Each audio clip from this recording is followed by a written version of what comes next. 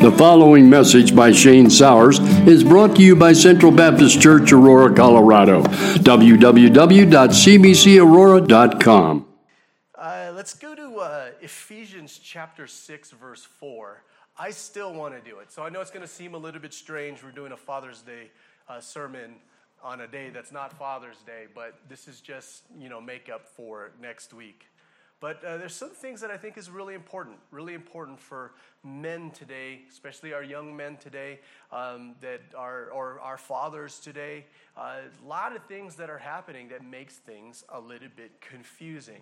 And what I'm hoping to do is hoping to kind of help us understand things. Today may be a little bit more touchy-feely than normal, but I promise there's still going to be preaching. But while you're turning to Ephesians chapter 6, verse 4, in our world, think about this. In our world, when you watch TV in our world today, you got fathers. And our fathers today are not Ward Cleaver back then. They're just not the same. Fathers today, how we see fathers today is more your Homer Simpson, your Eddie Griffin, your Al Bundy, your Bob Duncan, your Gob Bluth. They are the image of our fathers today. The fathers today are the B-U-T-T butt of every joke that we hear today. They're seen as incompetent, bumbling idiots, fools, actually even seen as unnecessary. So one of the things that I think is really interesting, though, family, is we got a couple of new apps, the new TV apps. And one of the things I think is really interesting is they have TV shows from like the 70s and the 80s. And so I started watching Good Times again, and Leave It to Beaver, obviously. And is Good Times the one with JJ? The dynamite. Yeah. And it's interesting how fathers are pictured then and how they're pictured today. It's amazing how you see this change and how you see that in society today, fathers seem to have taken that position where society sees that this position is not really worth anything anymore. The continued venture to minimize and detach ourselves from authority. And that's the big thing that we see in our culture today, is this need to detach ourselves from authority. Why? Because our motto in our postmodern culture today is nobody tells me what to do. We're all running around thinking that. But the position of fathers, is that really worthless? Is it really unnecessary? Because when you look at statistics and you look at some of the findings and the research that psychologists have done, even Christian psychologists, pastors, the research that we have done, we've found something very interesting here. Children with involved and respected fathers tend to be more confident, better able to deal with frustration. Do you know they're better able to gain independence and their own identity? More likely to mature into compassionate adults, more likely to have high self-esteem, more sociable, more secure as infants, less likely to show signs of depression, less likely to commit suicide, more emphatic. Boys have been shown to be less aggressive, and adolescent girls are less likely to engage in promiscuous behavior. Some vital statistics that we see: 63% of teen suicides come from fatherless homes. 90% of all runaways and homeless children are from fatherless homes. 80% of rapists with anger problems come from fatherless homes. 71% of all high school dropouts come from fatherless homes. 75% of all adolescent patients in a chemical abuse centers come from fatherless homes. Daughters of single parents without a father involved are 53% more likely to marry as teenagers. Interesting. Get this one. 711% more likely to have children as teenagers. 164% more likely to have premarital birth. 92% more likely to get divorced themselves. And watch this. This is what I thought was interesting. Even in high crime neighborhoods, the kind of the lower echelon, I guess maybe you could say, of neighborhoods, 90% of children from stable 2-parent homes where the father is involved, they do not become delinquent. A report that was published by the Baptist Press states that if a child is the first person in the household to become a Christian, there is a 3.5% probability that everyone in the household will follow. If the child's first to become a Christian, 3.5% that everybody else will follow. If the mother is the first one to become a Christian, there is a 17% chance that everyone else in the household will submit to Christ. 17%. Mom saved first, 17% chance that the whole household will become Christians. If the father professes Christ first, there is a 95% probability that everyone in the house will follow Jesus. Are fathers important? I think so. I think the statistics are showing us. I think the research is showing that. But see, here's the thing. I think many times, though, too, we really, as fathers, don't need society to bring disrespect. Why? Because I think we do a pretty good job of being disrespectful on our own. We've done it in a lot of ways. We've dropped the ball in a lot of ways.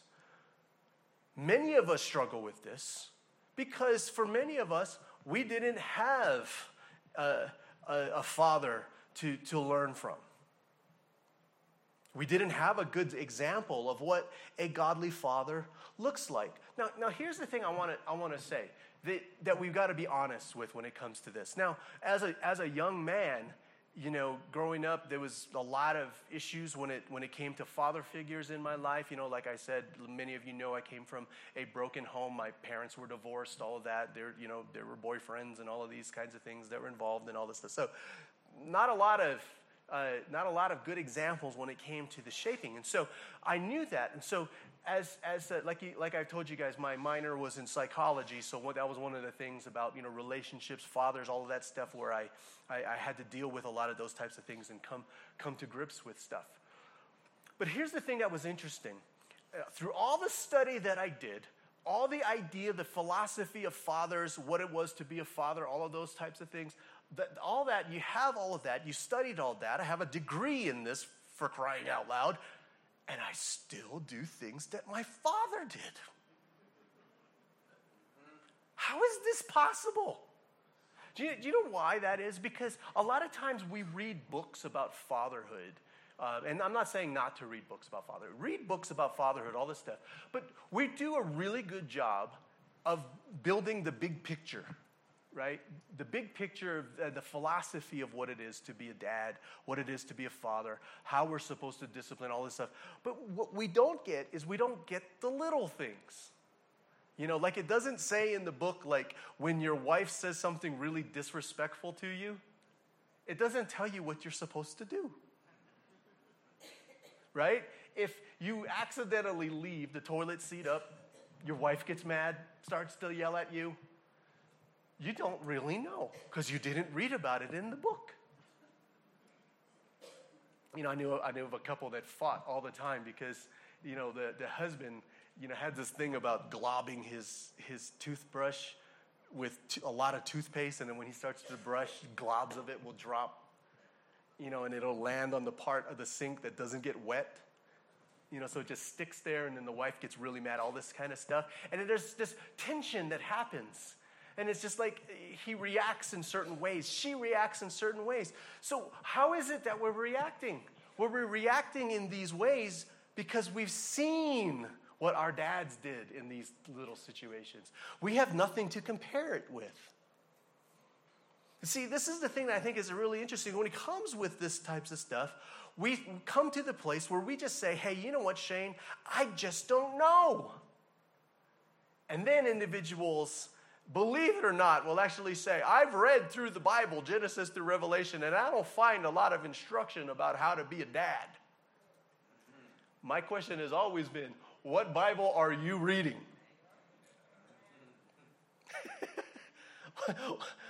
Because here's the thing. This is why this is easy for us. On the one hand, it's easy. On the other hand, there's a lot to go with it. But on the one hand, it's really easy. When people will say, well, Shane, what is the secret of being a good father? It's the same secret of being a good husband. It's the same thing of being a good person. Do you know what makes a good father? Is a man who's a good Christian. You see that? A man who's a good Christian. And the scriptures help us with this clearly. So what makes a good father is a good Christian that's guided by the scriptures. Some have even said, like I said, Shane, I just don't know how. The scriptures teach us. So let's look at Ephesians chapter 6, verse 4. Really, really simple, short passage of scripture that has a ton in it. Fathers. It's in the vocative. Fathers, he is calling out. This is something the Apostle Paul is saying. Fathers, listen to me. Hear what I have to say. Fathers, do not provoke your children to anger by the way you treat them.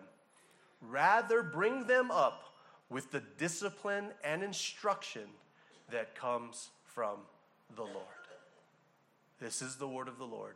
May he hold his wonderful truths in our hearts forever. Let's pray. Father, we thank you for your word, and I pray that you continue to help us, Lord. Help us to see your word as sufficient, all that we need for life and godliness. And it will continue to seek you in your word. We thank you in Jesus' name. Amen. So lots to unpack here. So many men that I've counseled with this, I bring this passage of scripture up, right?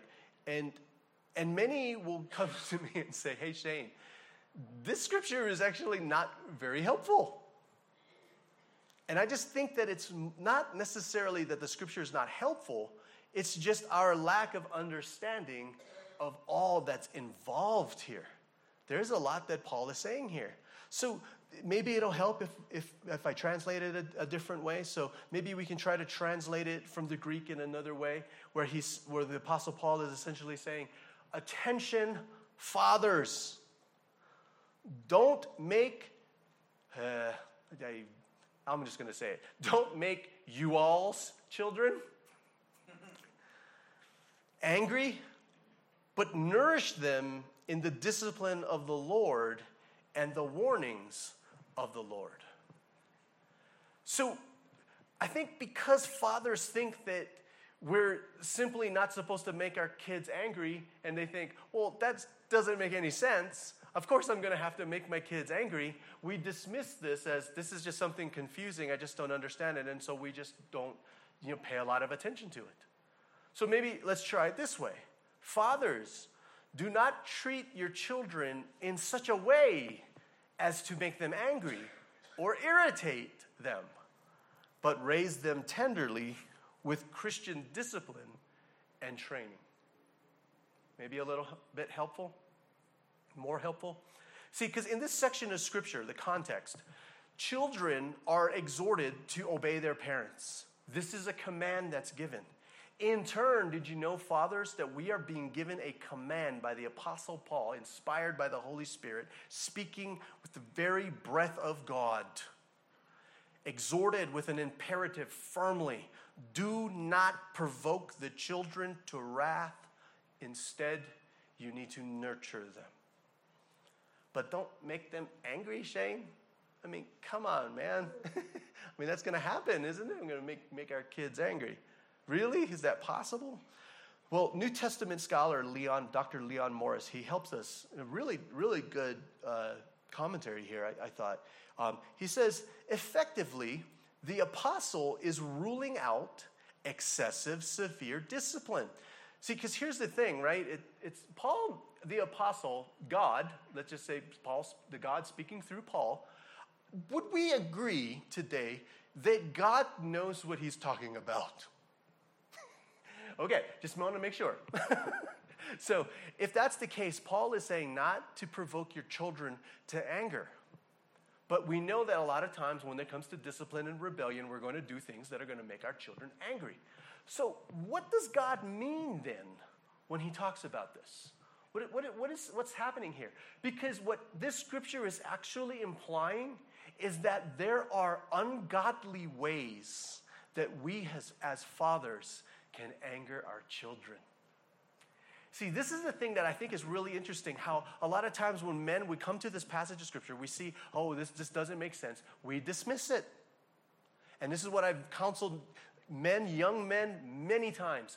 We do not dismiss scripture. If you don't understand it, you don't say, hey, you know what? This is not for me to understand. It's only for people that understand and know Greek and all that stuff. Only those people. Yeah, this is for them. God is only speaking to those that can understand and comprehend these types of things. My question has always been, why is it that we're so quick to dismiss this stuff? We get to a place having a difficult time with a passage of scripture and we just dismiss it, instead of actually going in to try to understand it. Because if God is telling fathers, and this is important, he is calling fathers out today and he's making it very clear. And he's giving an imperative. In the Greek, it's called an imperative. It's a command. He's giving us a command. Do not provoke your children to wrath. Don't you think that would be important enough for us to try to figure out what he means? And what we see here is the implication that there is a way for fathers, for us to, in ungodly ways, make our children angry. So maybe we should try to figure what those things are. And this is why I think Leon Morris does a really good job. He talks about this. Effectively, the apostle is ruling out excessive, severe discipline, unreasonably harsh demands, abuse of authority. Is it possible for us to abuse authority? We see it every day, don't we? Arbitrariness, unfairness, constant nagging. Constant nagging. That's the thing. I don't do that to my kids. That's just, condemnation, subjecting a child to humiliation, and all forms of gross insensitivity to a child's needs and sensibilities, such as, there's a bunch of these, but let me just give a couple to kind of help us understand this type of things. One of the things, believe it or not, that we see that fathers can unnecessarily anger their children is overprotection. Overprotection is a big one. And I have this number one because it's kind of a big one. And it's something that I have to deal with. Me personally, I'm very, very protective of my kids. It's just, I'm always, doing stuff. But this is a thing that is very important for us to understand and for us to get. Nitpicking what they do, where they go, who they're hanging out with, all of that stuff. There is a lot of truth and a lot of importance to those types of things. But we've got to allow a degree of risk in order for the child to become healthy. So it's a big one. Free, I like to say this, free to a degree.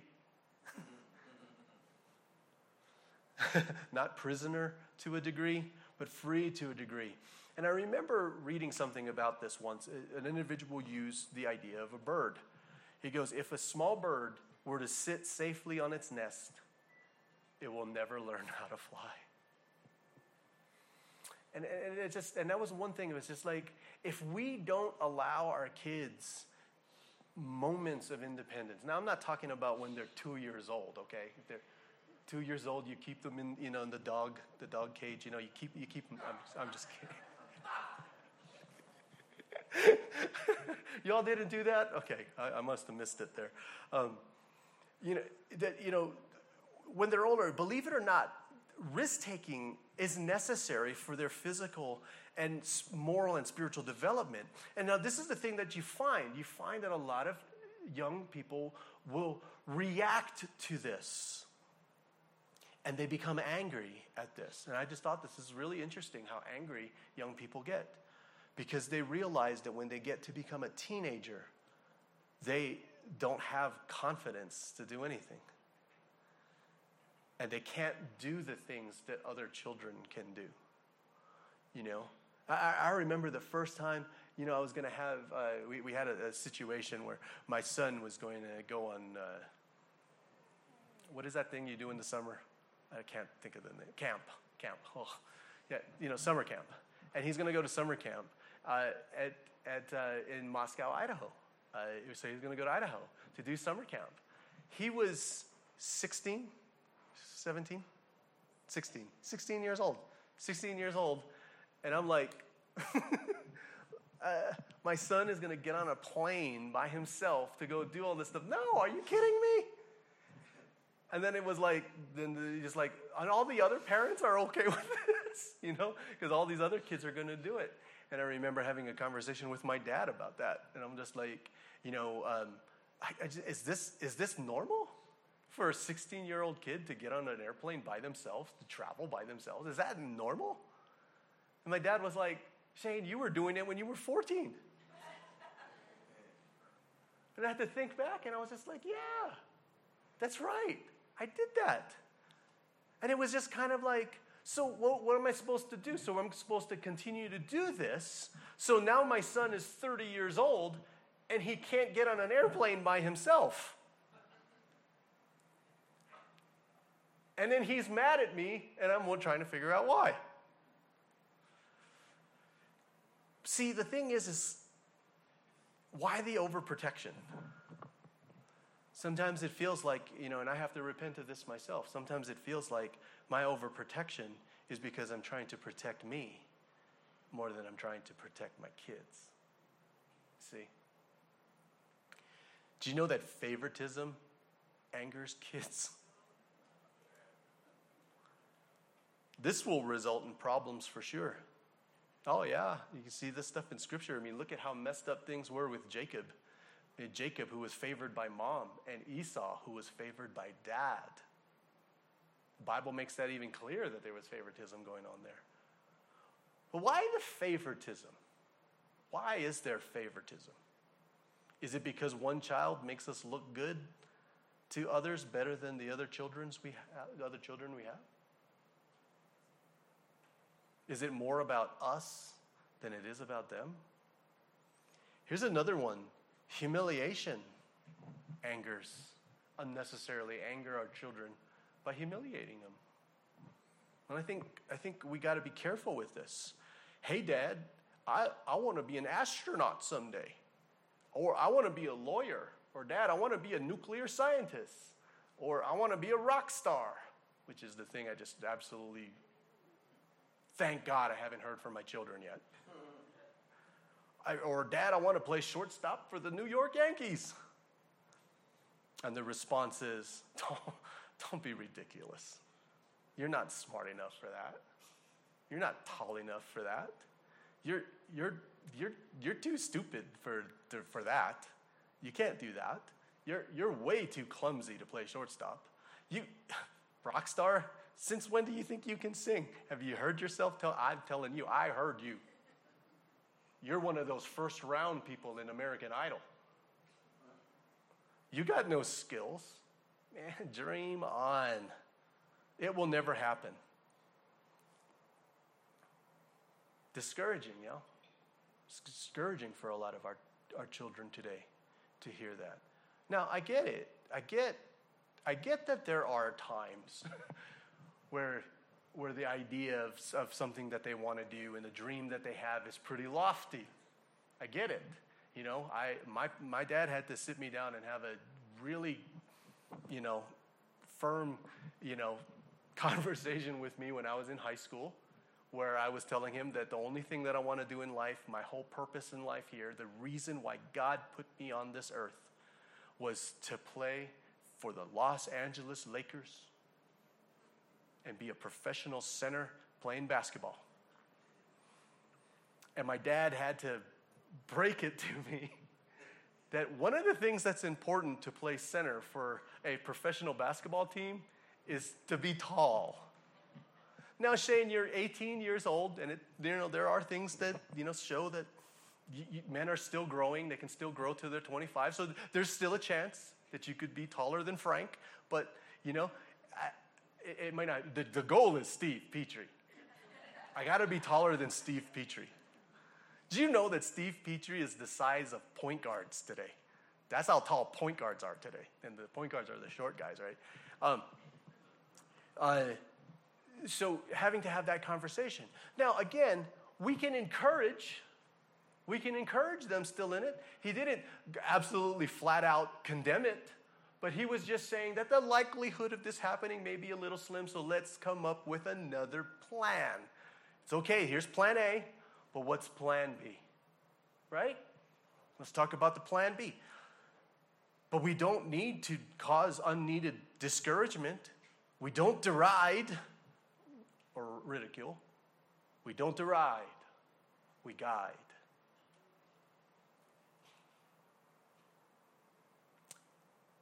Colossians chapter 3, verse 21. Colossians 3:21. Fathers, do not provoke your children, lest they become discouraged.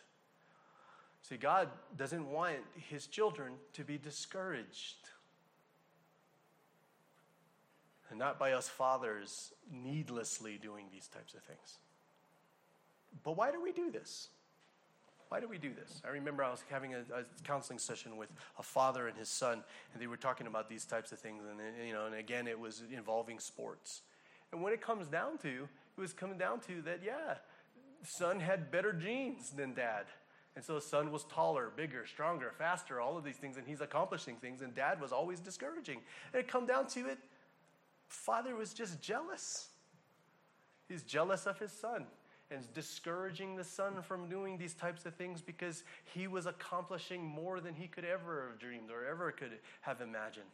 He's jealous that his child might accomplish more than he did, that they get more than he was trying to get. And I'm just like, are you listening to what you're saying here? Are you understanding what you're doing? Are you not supposed to be overjoyed? Neglect is another thing that angers children needlessly. Neglect. David and Absalom. David neglected his sons. That was really clear. Son became angry, committed a horrible act, killing his half-brother Amnon, who raped his sister. He continued to neglect his son, so much so that David thought that he could ignore the problem by ignoring his children, but he continued to ignore his son, and then Absalom tried to take the kingdom away from his father. Neglect.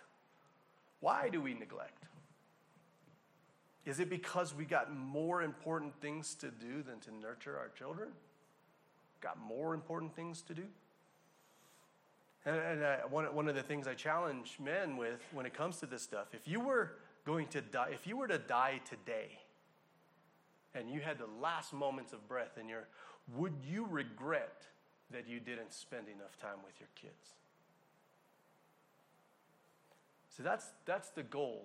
That's the thing that I wanted to make sure that was very clear when it came to my life. Is like, anytime I do that check, I place that check in my mind where I go, okay, if I died today, would I regret the fact that I didn't spend enough time with my kids?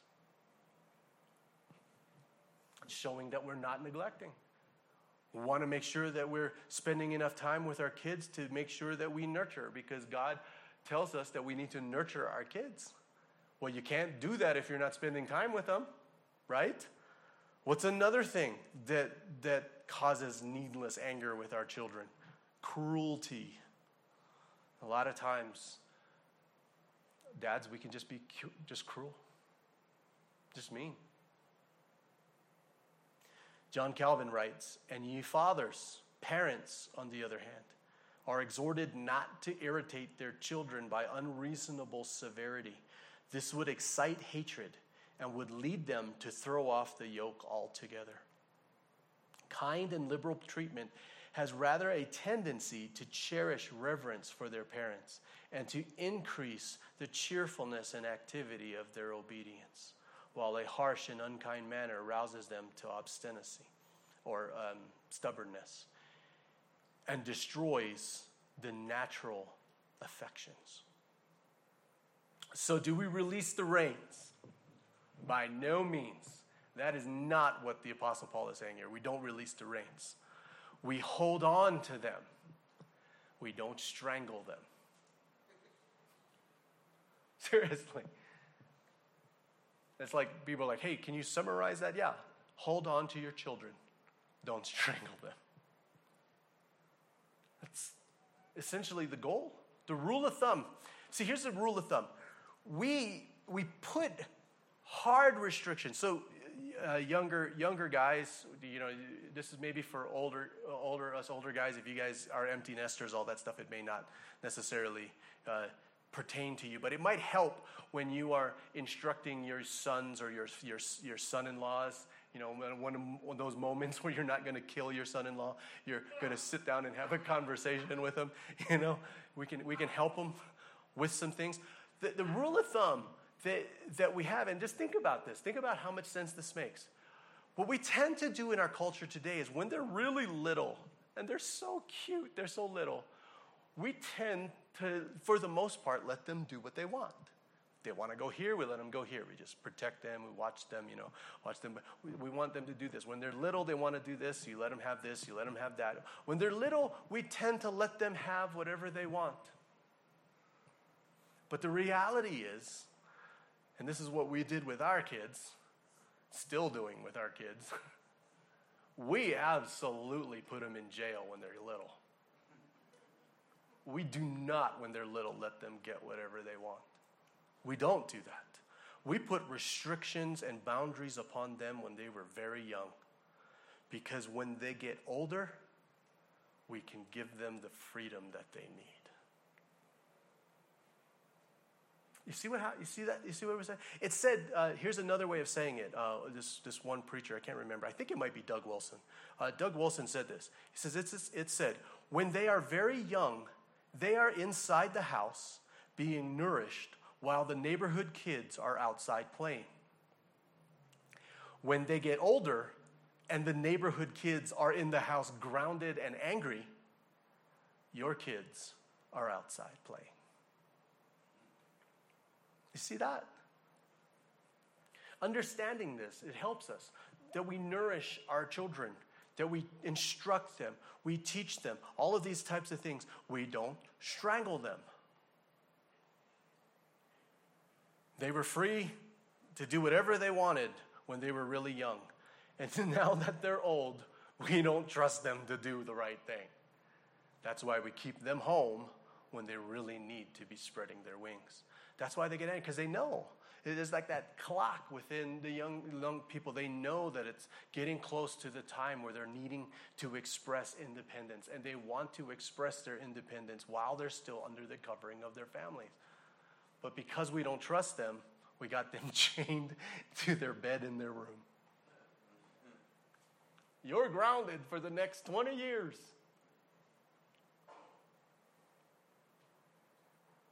So fathers, we don't provoke our children to anger. But instead, what are we supposed to do?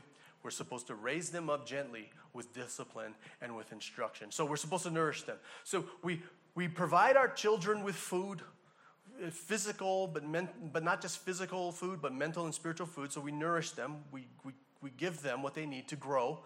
Child rearing is to be done carefully, fondly, gently. Okay, now I know that there are some guys that have this idea that child rearing is not supposed to be gentle. You deal with your son by smacking him on the head, all of that kind of stuff. There's that mentality that you see. But discipline that we see here, he says we raise them up gently with discipline and with instruction. With discipline and with instruction. Discipline carries the sense of what is done to the child. So there are things we have to do to the child. Discipline carries that sense. To provide with the intent of forming proper habits of behavior. Things that we need to do. So it means chastening. It means discipline for bad behavior. There are things we're going to have to do. We're going to have to put them in timeout. We're going to have to ground them. We're going to have to do all of those types of things. Maybe if the child is older, and maybe you need to unplug the PlayStation. You know, maybe not when they're 16, but if they're 40, yes.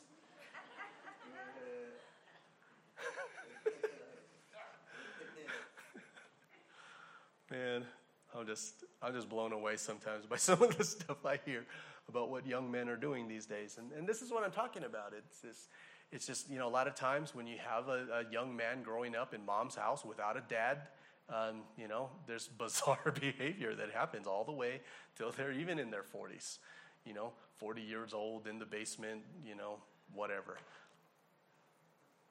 Instruction carries the sense of what is said. So discipline is what's done to a child. Instruction is what's said to a child. Warning them with the intent of forming proper habits of thought. Kind of like, this is my final warning. Same way it's used in Titus. Titus chapter 3, verse 10. Titus chapter 3, verse 10. As for a person who stirs up division, after warning him once and then twice, have nothing more to do with them. It's what's said. Warnings that are given. We give warnings. Things that are said to our child. So again, what is said to a child, essentially warnings and encouragements. But the key word here is that we're supposed to discipline and give instruction, the discipline and instruction of the Lord. And so this here is key. Key for us fathers today, those of you who have children, those of you who are still raising children, those who may have children, maybe you'll have a child after the Greyhound, maybe. That conversation we had earlier today. Having children, the key here, and I get in trouble for saying stuff like this because I know a lot of times people just misunderstand. So don't, just give me a chance here, okay? Give me a chance. The key here for fathers, it is not the goal to get them to obey you. What? Oh no. The goal is not to get them to obey you or to listen to you. The goal is to get them to obey the Lord. That's the goal. This is a lot of times where it gets confusing.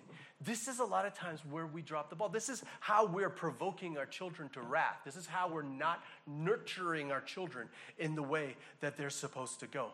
Because our goal, we think, is that we got to get them to obey me. When I tell them to do something, they need to do it. When I say that they need to do this, they need to do it. They need to do that, just like how we want our dogs to do. When we say sit, we want them to sit, and we just get upset when our kids don't do that, We think that it's about getting them to obey us. But in the end, the reality is I'm teaching my kids not to obey me, but to obey the Lord.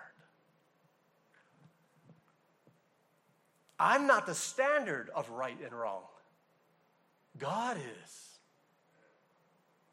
So when I'm disciplining my children, it's not, hey, I'm disciplining you directly because you're disobeying me. No, I'm disciplining you right now because you broke God's law. What law did you break? You see? The goal is not necessarily the discipline so that they are well-behaved children. No, they need to be obedient worshipers of Jesus. That's the goal. The goal is not necessarily training our children so that they are of good character and moral people in accordance to the acceptable standards and educational standards of the world. No, they are to obey, praise, and glorify Christ the Lord. Not the standard which the world accepts, but the standard which God accepts. It's God's laws, not the world's laws. The goal is not necessarily warning our children so that they make the world a better place. This is hard, because I think that's the goal for a lot of us. We just want our kids to be able to make a difference, to make this world a better place. No, we need our kids to fix their eyes upon Jesus Christ, the author and finisher of their faith. The goal is not necessarily admonishing our children so that they bring peace and prosperity to the land, but that they take up their cross and follow Jesus. Our goal is not to raise men and women worthy of praise, but men and women who praise the Lord. Men and women, not men and women admired by others, but men and women who admire God. Do you see? There's a huge difference. We're not raising our kids to be good people. We are raising our kids to be Christians. And that's huge. And I'm hoping I'm not confusing you with this. This is huge.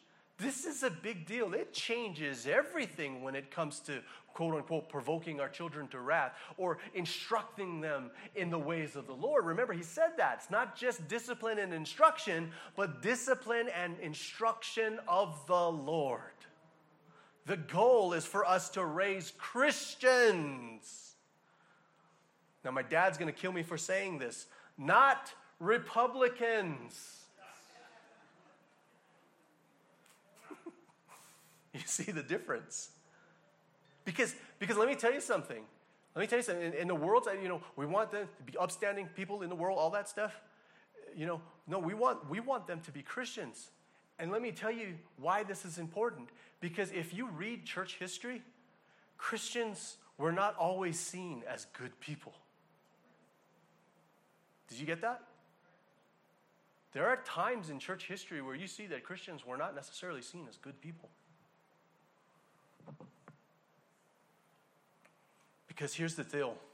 Here it is.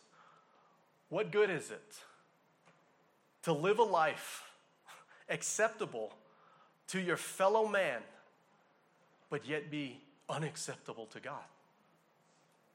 What good is it going to be for you to live an inspired life of success and admiration of the world, but then suffer eternal punishment and condemnation from God?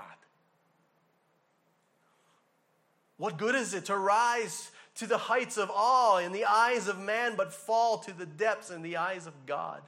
What good is it to be the story of legend read by men, but be the story of tragedy read by angels? What good is it to gain the whole world, but lose your own soul? And I think this is a hard one. It's a hard one for a lot of individuals.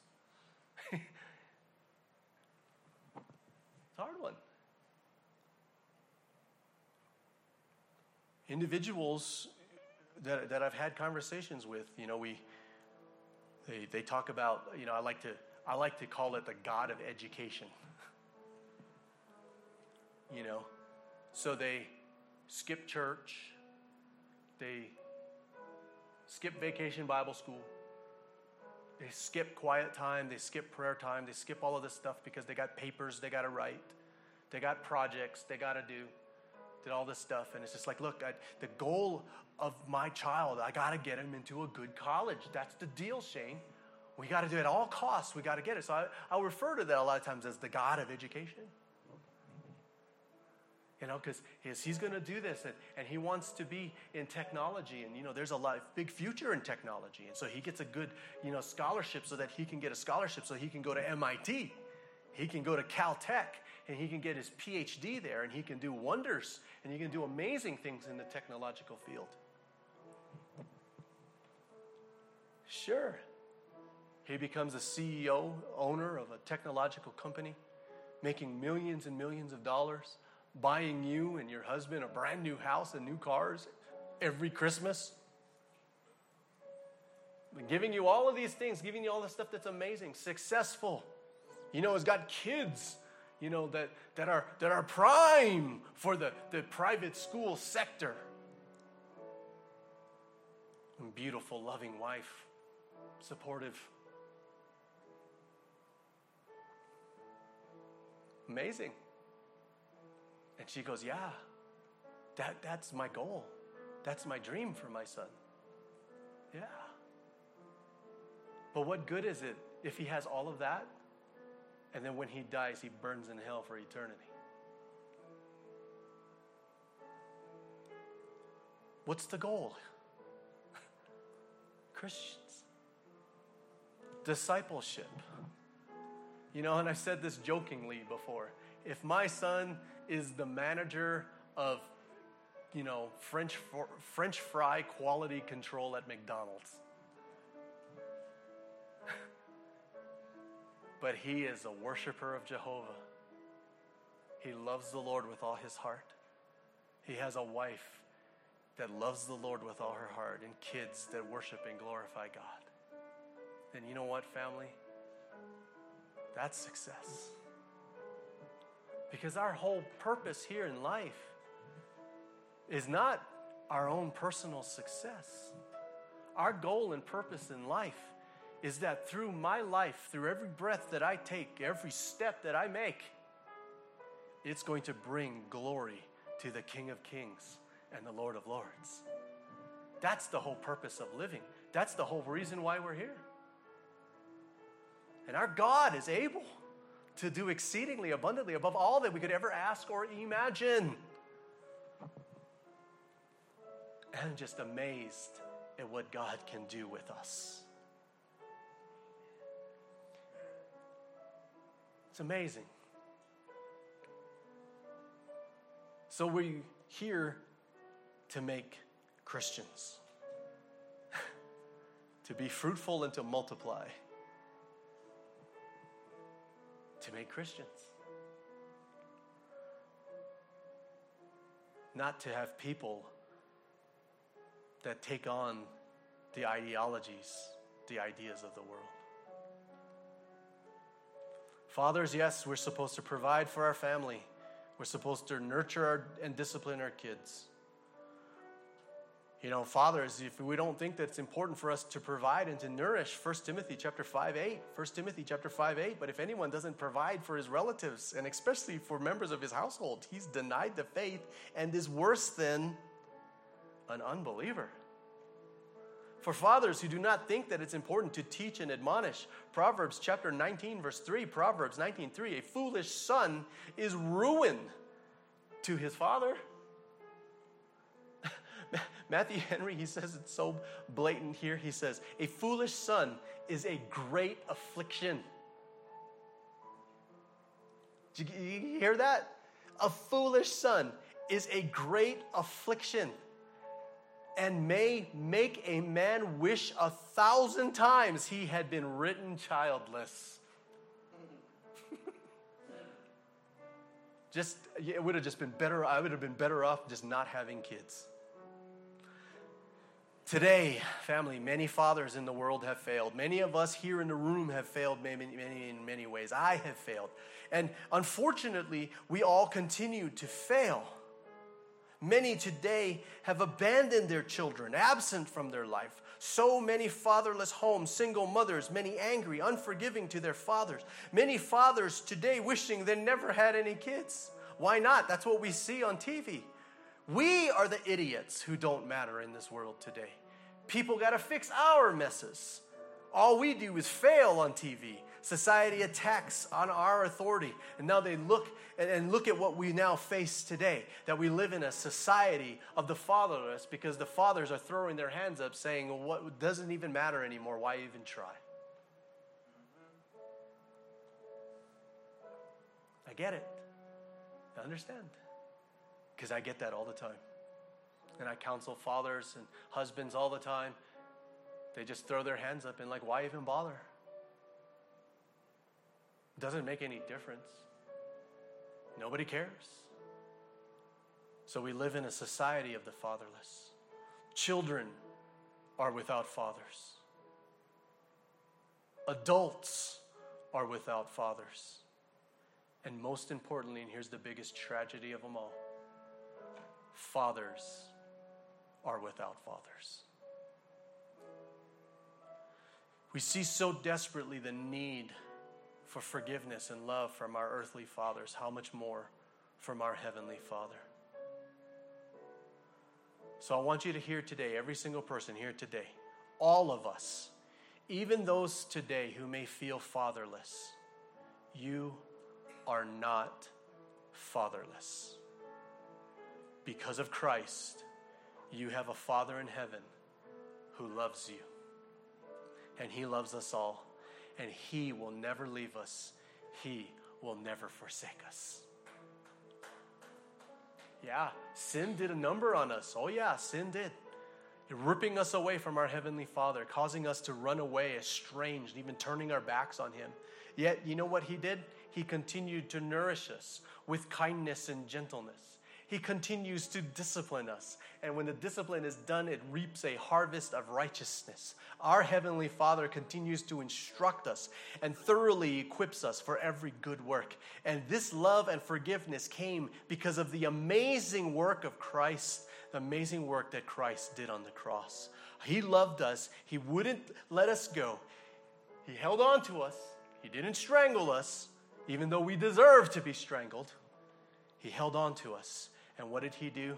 He sent His Son into the world to die, to seek, and to save that which was lost. Jesus came into this world. He died for our sins according to the Scriptures, and He was buried, and He was raised on the third day according to the Scriptures. The saying is trustworthy and deserving of full acceptance that Christ Jesus came into this world to save sinners. Family, what does that mean? It means, therefore, there is now no condemnation for those who are in Christ Jesus. None at all. And the promises continue for us that if we confess with our mouth that Jesus is Lord, and believe in your hearts that God raised Him from the dead, we will be saved. All who call upon the name of the Lord shall be saved. And so, family, all that was broken and lost has been restored to us, like many of our earthly fathers have done. And here's the thing, and we who are evil, we know how to give good gifts. How much more our Heavenly Father who is good. So you see, we have hope today. We have hope tomorrow because our Lord nurtures us to grow in the discipline and instruction. And I know that many of us, life is hard. Life is rough. We struggle. But this is the discipline that the Lord gives us. But Shane, you don't understand. It doesn't feel good. I know it doesn't feel good because the Bible says that no discipline feels good at the time. It doesn't. But in the end, it's going to reap a harvest of righteousness for you. That means when you get through it, you are going to be better off. More and more like Christ. Growing in grace and the knowledge of our Lord. Let's pray. Thank you for listening, and may the Lord bless you and keep you. For more information about Central Baptist Church, go to www.cbcaurora.com.